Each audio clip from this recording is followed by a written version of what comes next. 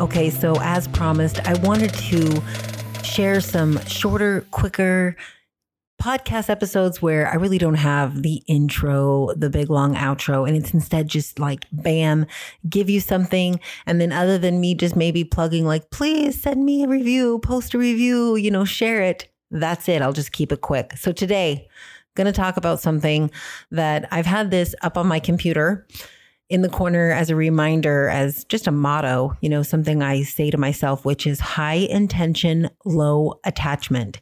And while you've seen me do these challenges, and my goal is always to be 100%, I mean, I hope we all go into everything, wanting, expecting, and hoping for the best. I don't think I ever went into a test growing up where I didn't want to be, the best.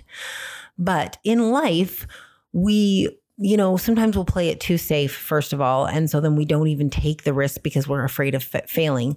And the other thing is we expect perfection from ourselves. And then because of that, the attachment and the meaning that we have really attached to that behavior, choice, decision, whatever, causes us then to go into this slump.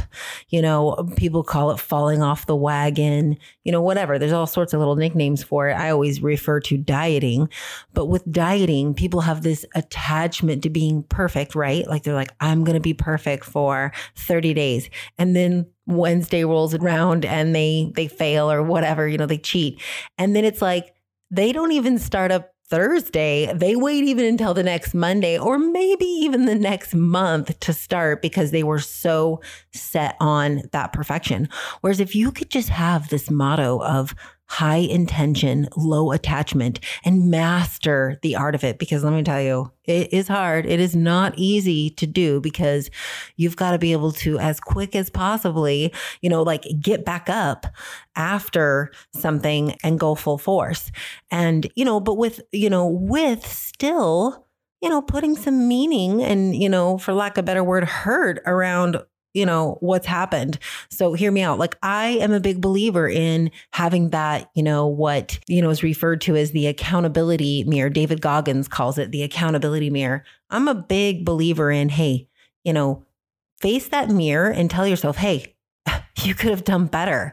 So have that, accountability, but don't stay in the shame cycle. It's like I said to one of my girlfriends this morning, there is no reason we should ever stay in a food diet guilt for more than a couple minutes.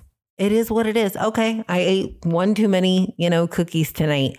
I don't need to lay in bed and crap myself because that's not going to drive me to be there, to be better. Instead, practice the art of high intention. I want to do my best. But when I do fail, it is like, all right, what's the next best decision I can make? Like, what can I do next after this screw up versus, oh my gosh, what do I do? I'm so terrible.